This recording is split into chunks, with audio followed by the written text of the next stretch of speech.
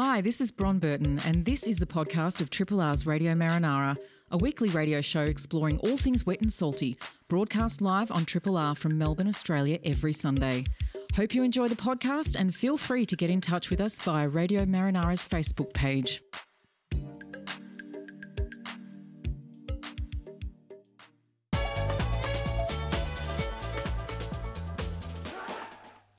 Good morning. It is, what is it? It's about 2 minutes past 9. You're tuned to 102.73 Triple R. Maybe you're listening via rrr.org.au. This is Radio Marinara. We are the program about all things wet and salty. My name's Bron Burton, and joining me via Skype is, shortly, Fum Sharko. We're having a few technical difficulties this morning.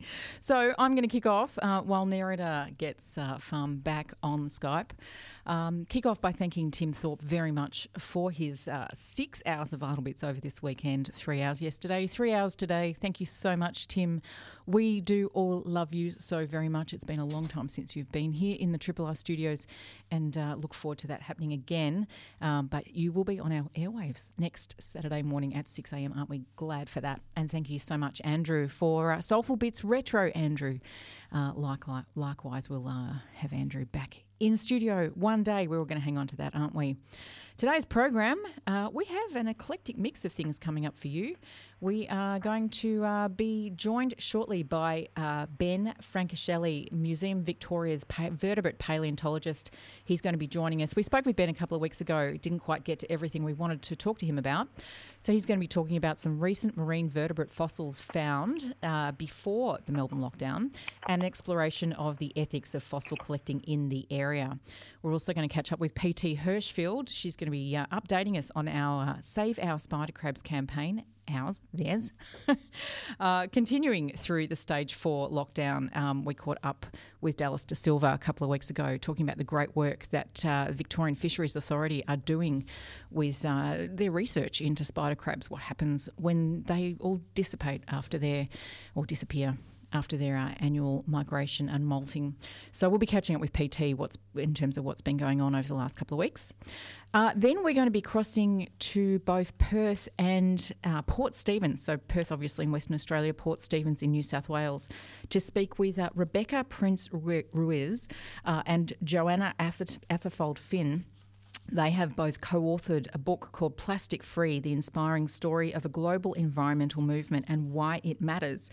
So when we get Fum back on shortly, Fum's been talking about Plastic Free July for the last few years on this program. I'm sure you're aware of that. And it's very exciting to have its founder, being Rebecca Prince-Ruiz, on the phone, and also with Joanna to talk about this really fascinating book outlining the history behind Plastic Free July and incredible global movement that this one-off idea has sparked, which is really fantastic. And then to close the show, Rex Hunter, our own resident maritime archaeologist, he'll be talking about the Time Ball Tower in Williamstown and what an important navigation aid it was in the 1850s. Massive show lined up for you today, something for everyone, and I'm very pleased to be able to say good morning to Fum Sharko. Fum, good morning. Are you there? Hi, I hope I'm here. Can you hear me? Yes, we can. We got you on the phone, did we? Yes, we do, because Skype's not working with us. And I think can you hear me is probably the most spoken sentence of 2020 by now. I reckon you're probably right. Yeah, apart from can you see my screen? Yes, definitely. And are you still there? And hang on a minute, I'll try and work out what's going and be right back. So yeah, exactly right. So I do have some weather for you. Yes, please. Today in Melbourne, it's partly cloudy with a medium chance of a shower, about 40% in the outer northwest suburbs this morning, slight 20% everywhere else. Winds are southeasterly, 15 to 25 km an hour, and becoming light in the late evening. For Geelong and the Surf Coast, if you're lucky enough to be there, partly cloudy, slight 30% chance of a shower this morning. The winds are southeasterly, 25 to 40 km an hour, so it's getting a bit gusty out there. And for tides, we have the north of Port Phillip Bay at Ricketts Point. Your next low tide is 12:31 p.m. So if you are lucky enough to be in the 5-kilometer radius and you are able to go out for a snorkel, it might be a good time to go. Sorrento, the next low tide will be at 11:36 a.m. Flinders, if you're lucky enough to be in your 5K radius there to go and see the sea dragons, there's a low tide at 9:22 a.m. So stick with the show and then go straight after. Torquay Surf Beach, low tide is on just about now. The next high tide there will be 3:50 p.m. So get out there after the show if you want to try and do a surf before it gets too gusty. Nice. Thank you, Fum, very much. Now, I believe you have a bit of news for us as well. I've got a couple of bits and pieces too. Yeah, so there's been some research that has been done in the Maldives in the Indian Ocean, and the paper has come out recently. This is marine scientists from Flinders University here in Australia have tried to quantify the number of microplastics that they found on the Maldives. Maldives is an amazing place to go diving, but it also has a gigantic plastics problem, not only from waste management practices that are not quite up to scratch yet, but also from other places where the rubbish just arrives from other countries to their islands. And the amount of microplastic pollution in the waters around the Maldives is amongst the highest in the world, they found out, and it has the potential to severely impact the marine life in those shallow reefs and threaten the livelihoods of the island communities as well, because the Maldives consist of a whole bunch of atoll islands. So the marine scientists from Flinders University recorded the levels of plastic pollution in sand across 22 sites off the coast of Naifaru, which is the most populous island on the biggest atoll there, to determine how much the microplastics is present around the island. And they found that microplastic distribution was found to be very ubiquitous in the marine environment. And they published those results in the Science of Total Environment journal. And I've been looking at the map of where they sampled, and they've basically done samples in beaches and then on reef flats and on the four reefs, and pretty much in every sample they found between 242 and 333 pieces of microplastics per kilo of sand. So you can imagine if you extrapolate that across the islands, it's a hell of a lot of microplastics. So I am very excited to speak with Rebecca from Plastic Free July after this and see how we can help out with this kind of disaster. It is a disaster. I think that's the only word that can really describe this situation that we're in, and it's kind of gone a bit quiet for obvious reasons in terms of mainstream media and its coverage. But this is pervasive and it's ongoing and it's not going away. So, likewise, Fum, I'm really excited to be speaking with Rebecca and Joanna shortly. Yeah, absolutely. I can't wait. Great. A couple of quick plugs and then I think we'll go to a track. One is a piece of correspondence that's come through from Rob and his dog Spike. Good morning to you both. Rob just sent a photo, I think Rob's in Malakuta, of, or maybe he just was sent this by somebody. But anyway, the thing we've all been waiting for is the big ash slug that has washed down from the bushfire-affected regions. And this was something that he's observed, or someone's observed, taken a photo in Malakuta. The bar was opened up on Tuesday, and just this really incredible photo of just this black water kind of meeting the fresh water at the opening. And I noticed just in social media that a very, very similar thing is happening on the south coast of New South Wales through the Bega Times, I think it was. Anyway, or maybe Bega Valley Shire. But same thing, just all of this sort of black water just making its way into the ocean. So something we were all waiting for, Farmer, it was going to happen eventually. Yeah, absolutely. We have been waiting for that, hasn't it? So, I'm hoping people can stay out there and observe what's going to happen next. That's right. And we are going to, actually, Farm, we've got you on Skype. Yes, I think we managed. We did. Fantastic. Also joining us on Skype, I believe, is vertebrate paleontologist extraordinaire Ben Francischelli. Good morning, Ben. Good morning, guys. Good to hear from you again. Oh, great to have you with us. Now, I've been butchering your name over the last few weeks. Can you clarify for us, how do we pronounce your surname? It's Franciscelli. Don't worry, everyone butchers it. I've had Franciscello before. I don't even know how someone got Franciscello, but weird things happen. I reckon I was pretty close then. I'm actually feeling a bit... You were pretty good. Don't feel bad at all. That's quite good. Really. Excellent. Now, when we left off last time, we were talking about some recent marine vertebrate fossils, and we ran out of time. So tell us what's been going on. This is really exciting. Yeah, so I'll just give a little bit of an overview for the people that are just tuning in right now and aren't aware of the project that Museums Victoria are doing. So we're doing something called the Lost World of Bayside. And in Bayside, the southeastern suburb, just 30 minutes outside of Melbourne, there's an incredible fossil site. There's two of them in particular. The first one is Beaumaris. That's been known for over a century. And the second one was only recently discovered in 2018 with the help of citizen scientists. It dates back roughly 5 to 6 million years of age, and it's there that we're finding this incredible fossil material of some of the biggest predators that have ever existed. And to give you an idea of what we're finding, I thought what I would do for this broadcast is actually talk about the last time I went down to the beach, if that's okay. Yeah, absolutely. With the team. Fantastic. So is this not in Beaumaris, but one of the sort of neighbouring suburbs? One of the neighbouring suburbs as well. It is in Bayside. Okay. Yes. And is it a top secret location? It is a completely secret location. We've called it Site B, this site. So we actually got the name from Jurassic World itself. So yes, for all you nerds out there, yes, that's where we got the name from itself. So this dive was actually particularly exciting because we went out on a whim. We weren't entirely sure with the expeditionary crew if we'd even have much luck out there. We looked at the forecast and we were like, I'm not entirely sure if it's a good day for it. It was a week and a half ago before the lockdown happens, as you can imagine. And, we were like, all right, let's head down. Let's see what we can do. And we got down to the site and it was as flat as a tack. Conditions were perfect. Gannets were pummeling themselves into the water, eating the anchovies. It was stunning. You get into the water and I can tell you now, the water was cold that day, my friends. Very, very cold. 11 degrees. It's freezing. I mean, Fan, you've been in the water recently. You know how cold it is, right? Yeah, I've been taking water samples. It wasn't fun.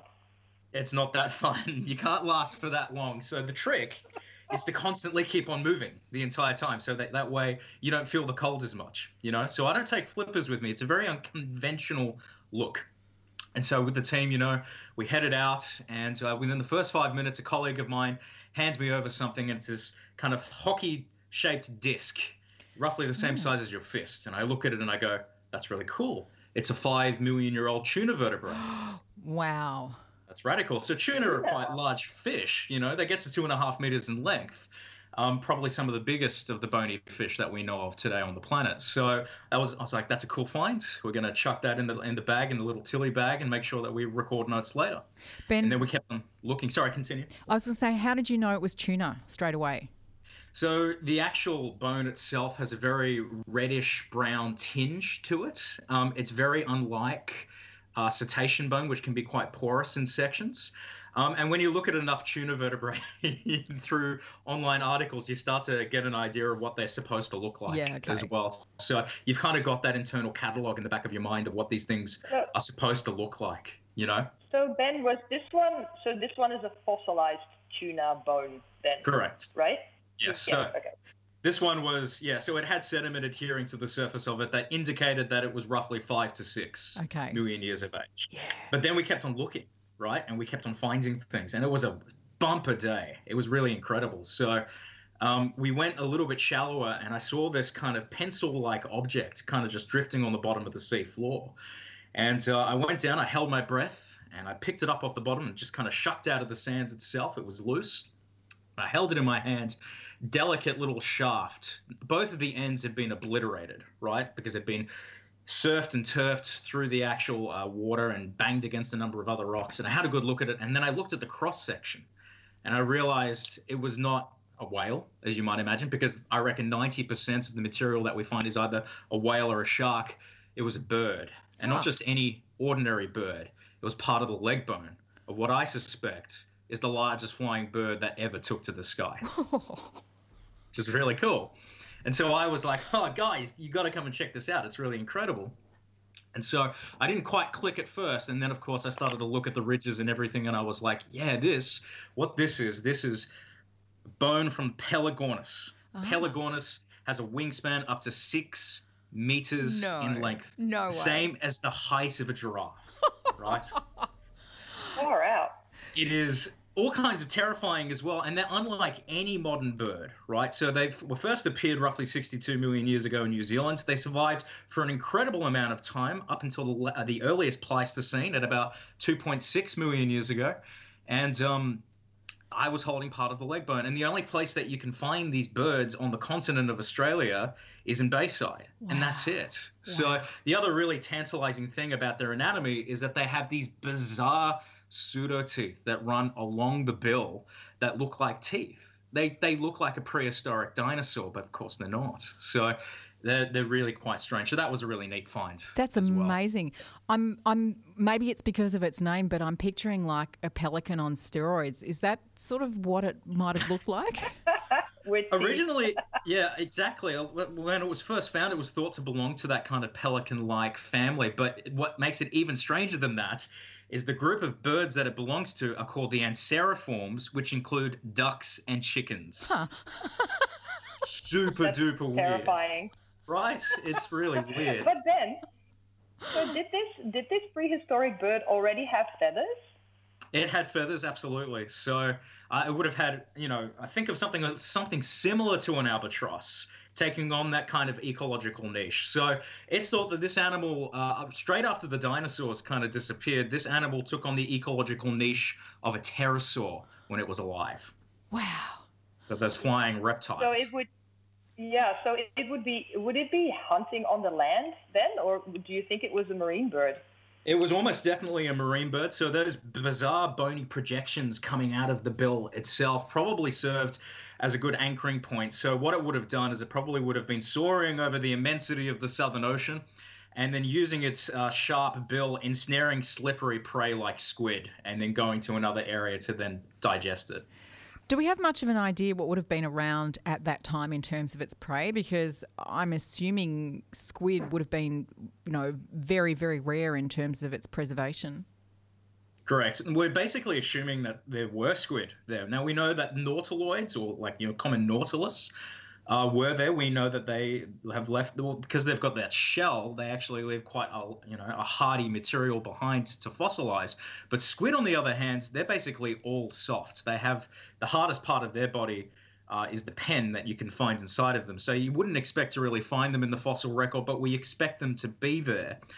This comes down to a taphonomic bias, meaning that the sediments are probably a high energy environment, so that soft-bodied organisms probably won't survive when we do find them. Wow.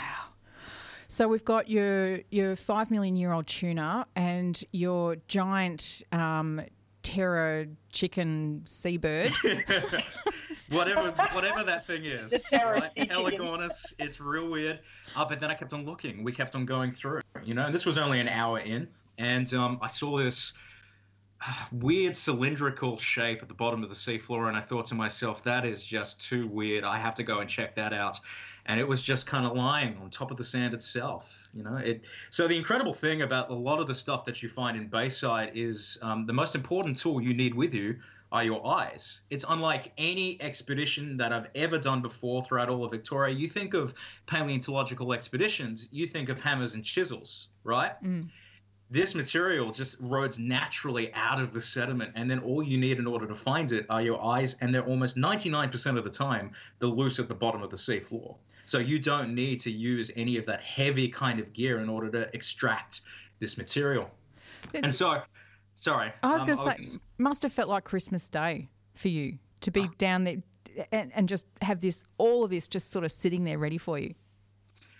It often, so what happens is the sand ebbs and flows in a number of different areas. And then, the sand will actually reveal all these incredible erratics directly underneath you that will also include the fossils.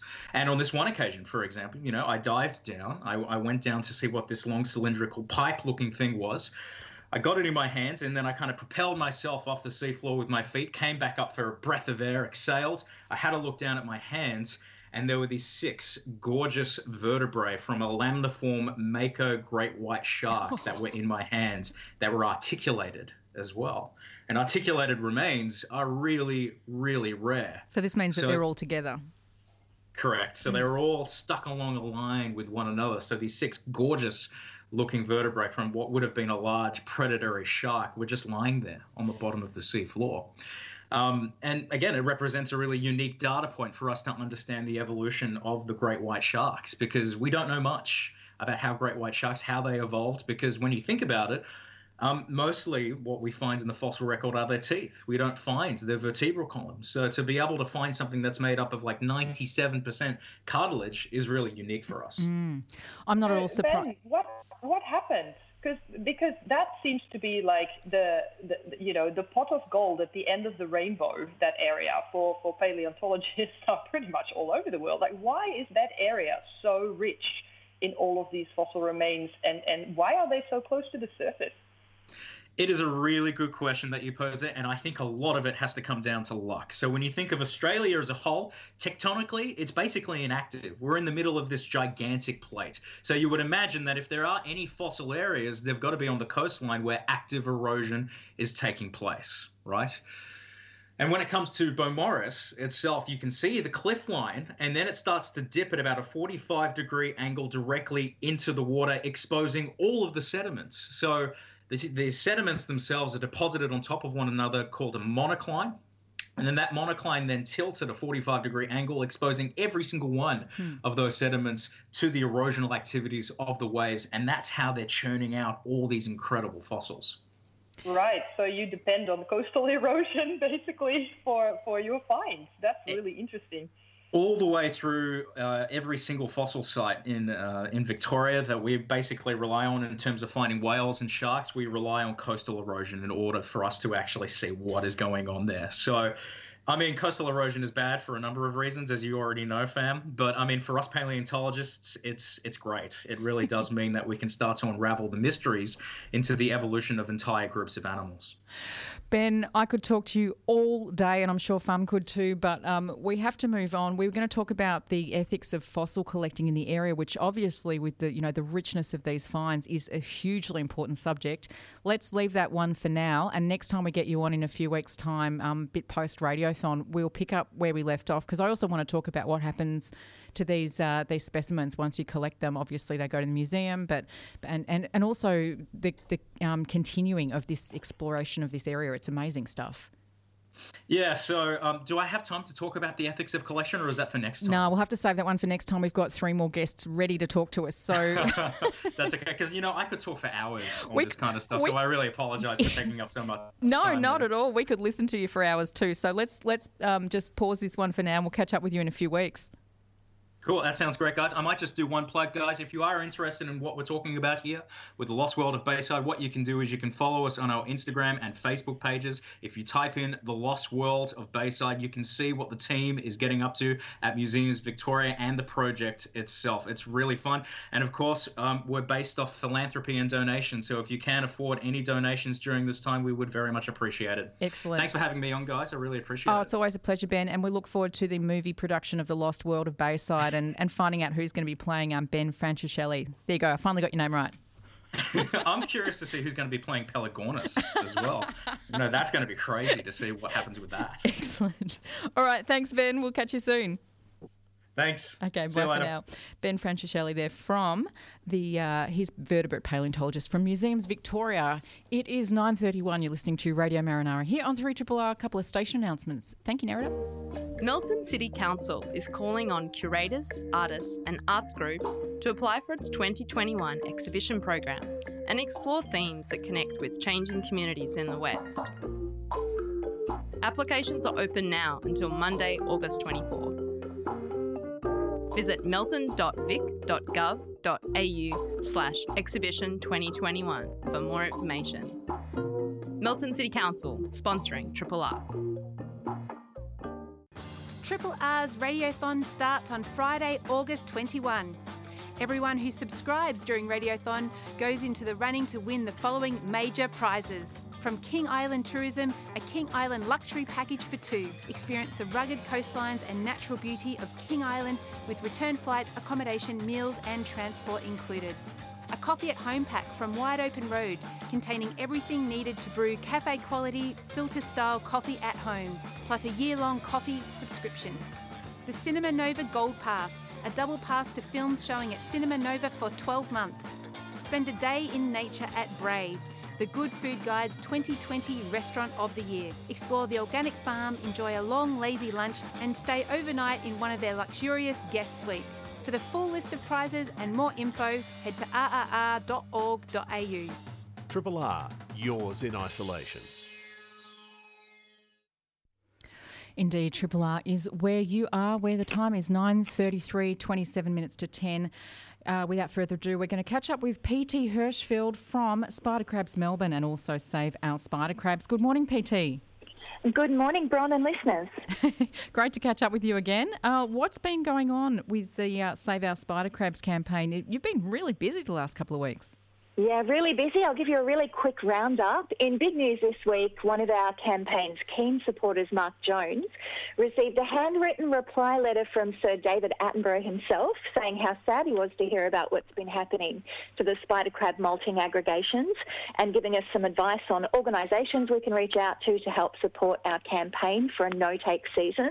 And really excitingly, on Thursday of last week, VFA invited some of us to come and observe and document their satellite tagging of 15 spider crabs as part of their new research into the efforts on this species. And you can head over to the Spider Crabs Melbourne page to see some of the underwater footage of those crabs carrying their brand new tracking hardware. Now, you went down there with them. How was that experience, PT?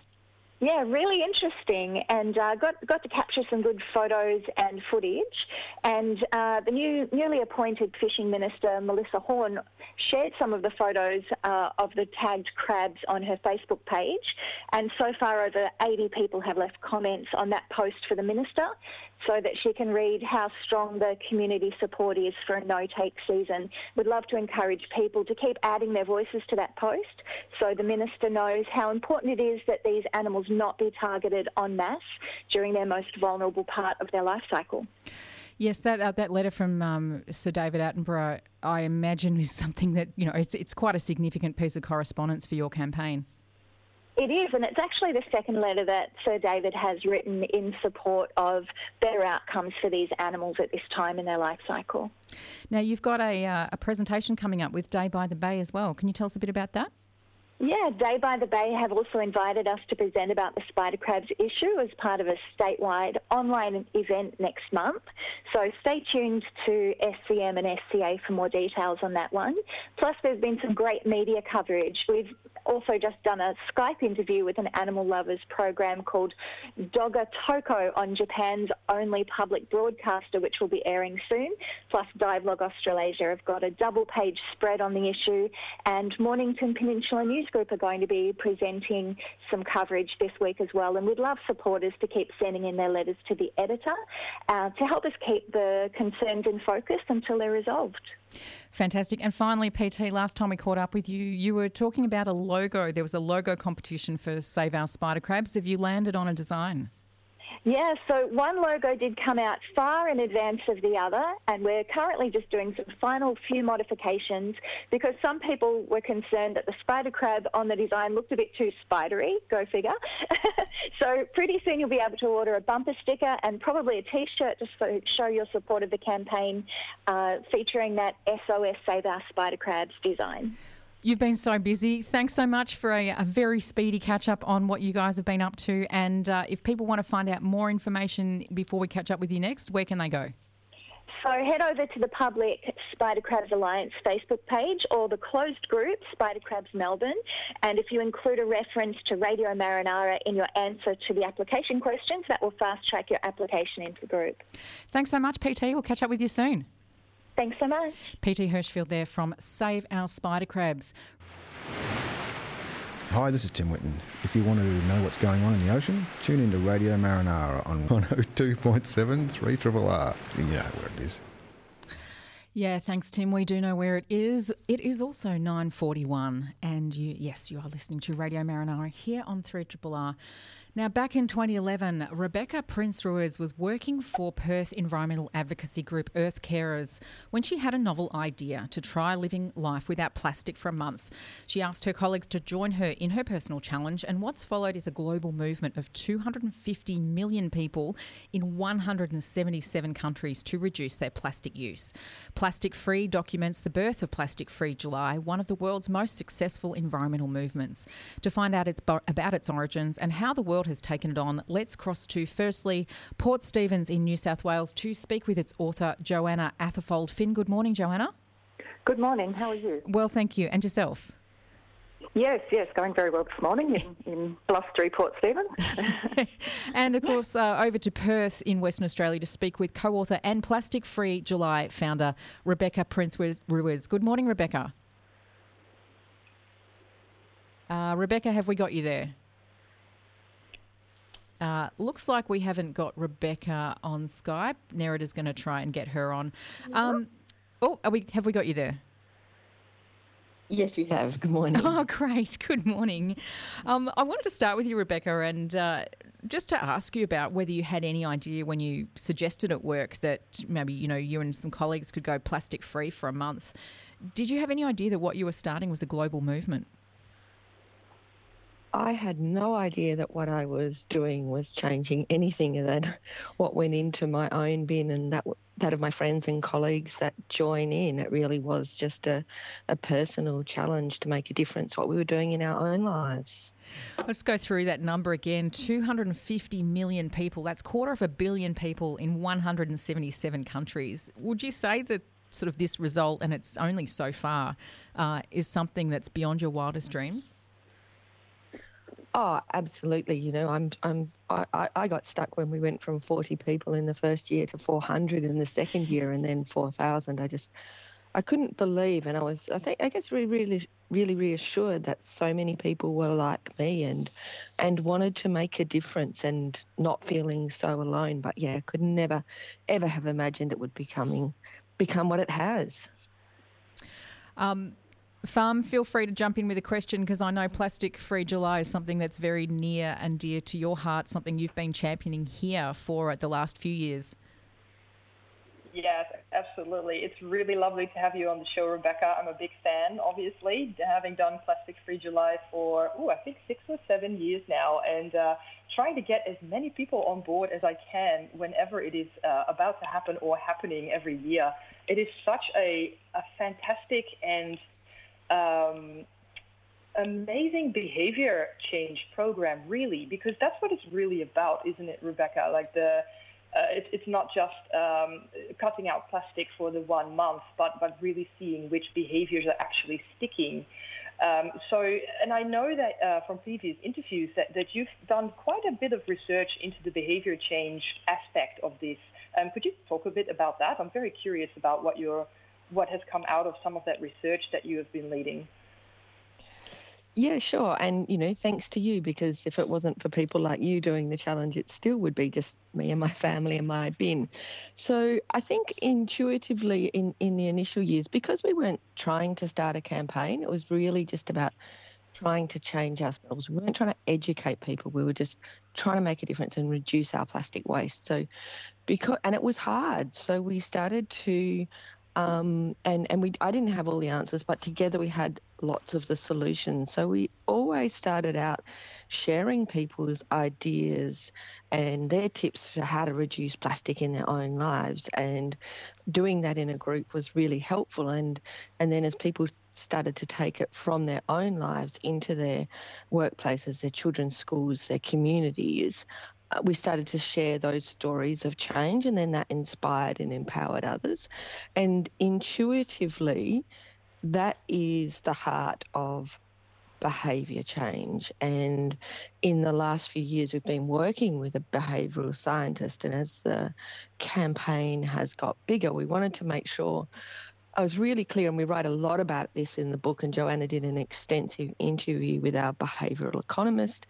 I wanted to make sure that the message was getting out, not just to this little bubble of eco-activists that I live and worked amongst, but a wide mainstream audience. And so the work that we do now. We're very mindful of continuing those same things. It's not about blaming and shaming. It's about helping people to reduce their plastic use, sharing ideas, sharing stories of what others in their community have done. It's not a say no, don't do this message or blaming and shaming. It's really about focusing on what people can do, not worrying about what they can't, and creating new social norms. And I think that's what I love about Plastic Free July and why it's been so successful, that there's something in it for everybody. There's all, we can't all do everything. It's not about perfection.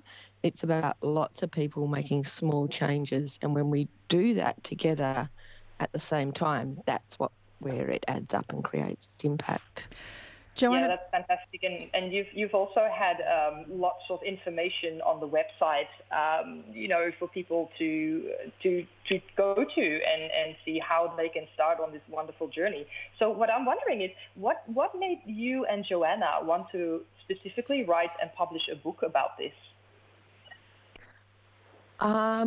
So I was invited to write the book by the wonderful Elspeth Menzies at New South Press, and I knew it was a compelling story. I knew it was an amazing story because of my own experience in the last 10 years and hearing stories of people like you and people around the world that were making a difference. And I felt that this was a story of hope and it's a story of action. And so when I was invited to write the book, again, I just didn't want it to be read by people doing Plastic Free July, because I really feel this is an issue we can all take action and we all need to take action on.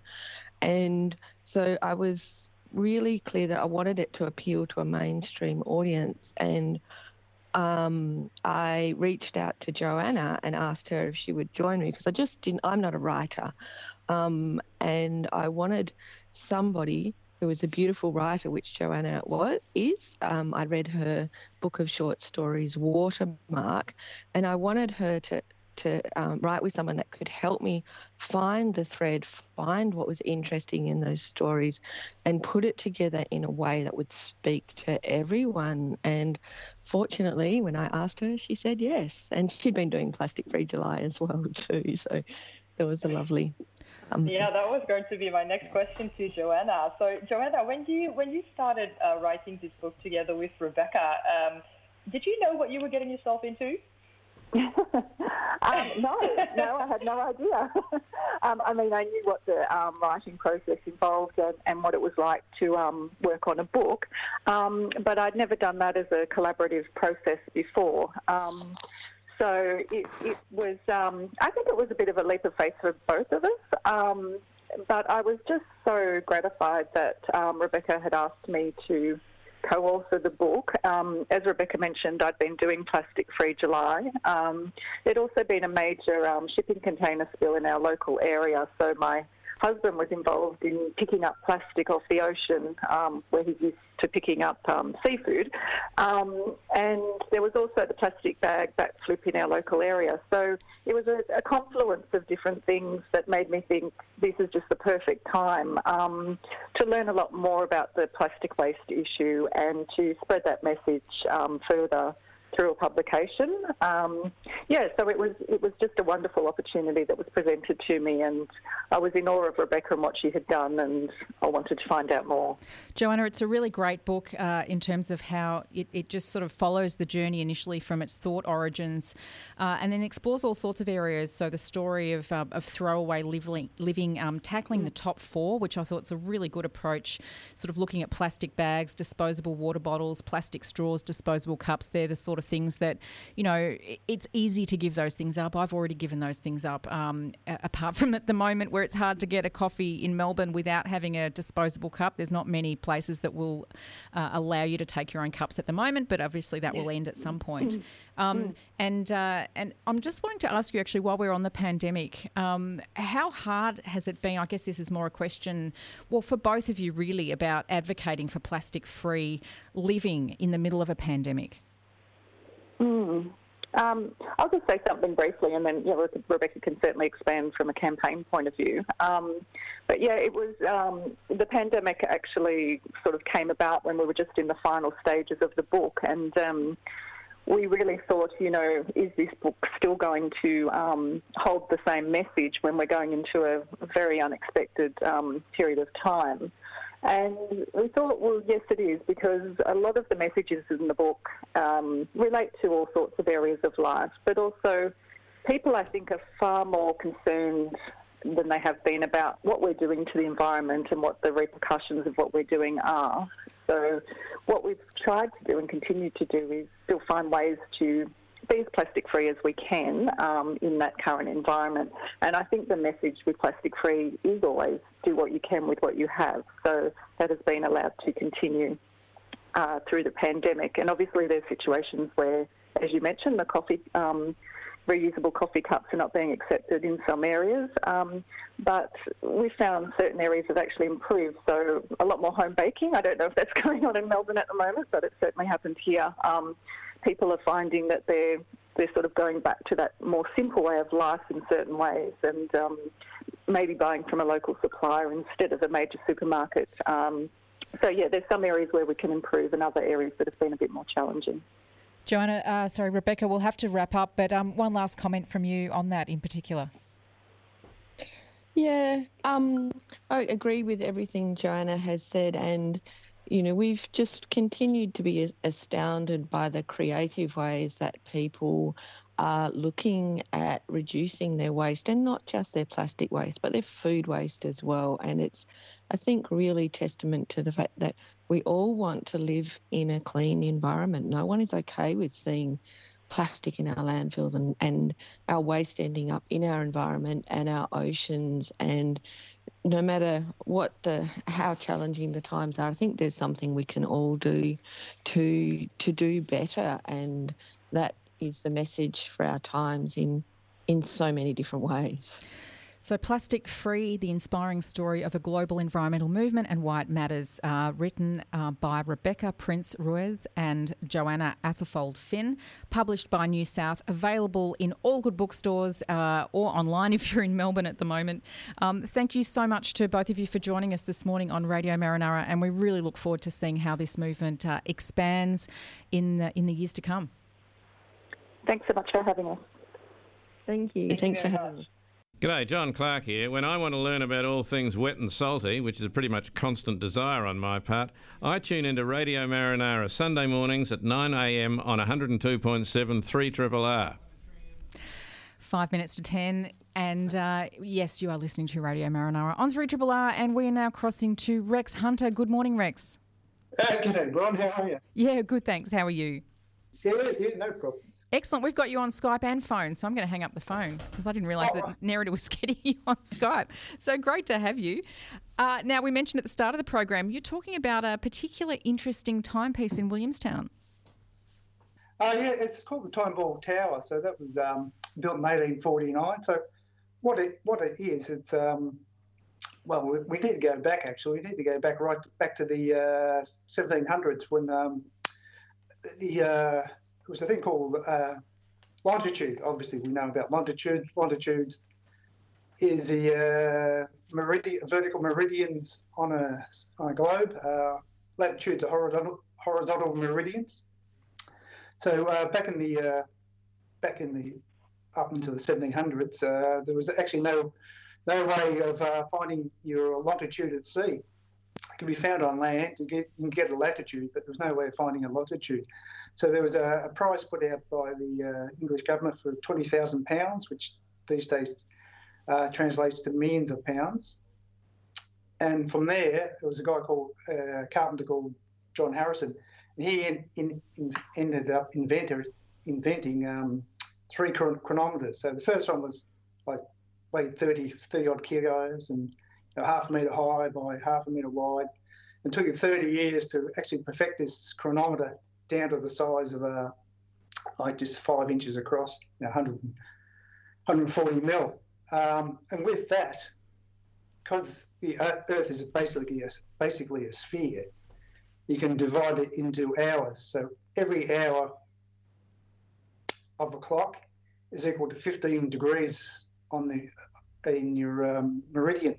So Greenwich Mean Time is decided that was going to be the prime meridian for everyone sailing. So everyone basically sailed from Greenwich, which was counted as 0, and every 15 degrees was an hour past it.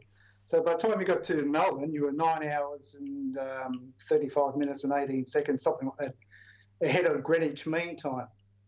So, but to work out where you were on Earth, I said you can work out your latitude, but you didn't know your longitude, because even that Dutch navigators didn't know where their longitude was, and crashed inside of the coast of WA a number of times.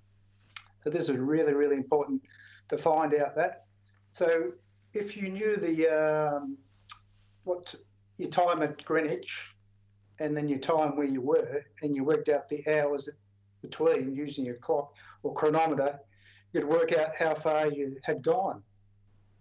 So, Rex, where does the time ball tower at Williamstown come into this? We're getting there, Brian. We kind of need to get there quickly because we've got 1 minute and 15 seconds left of the program. Well, this is where the time ball tower came in. So, time ball tower, they drop a time ball each day at 1 o'clock. So that way you can check your chronometer, and so that way you can work out where on earth you were on.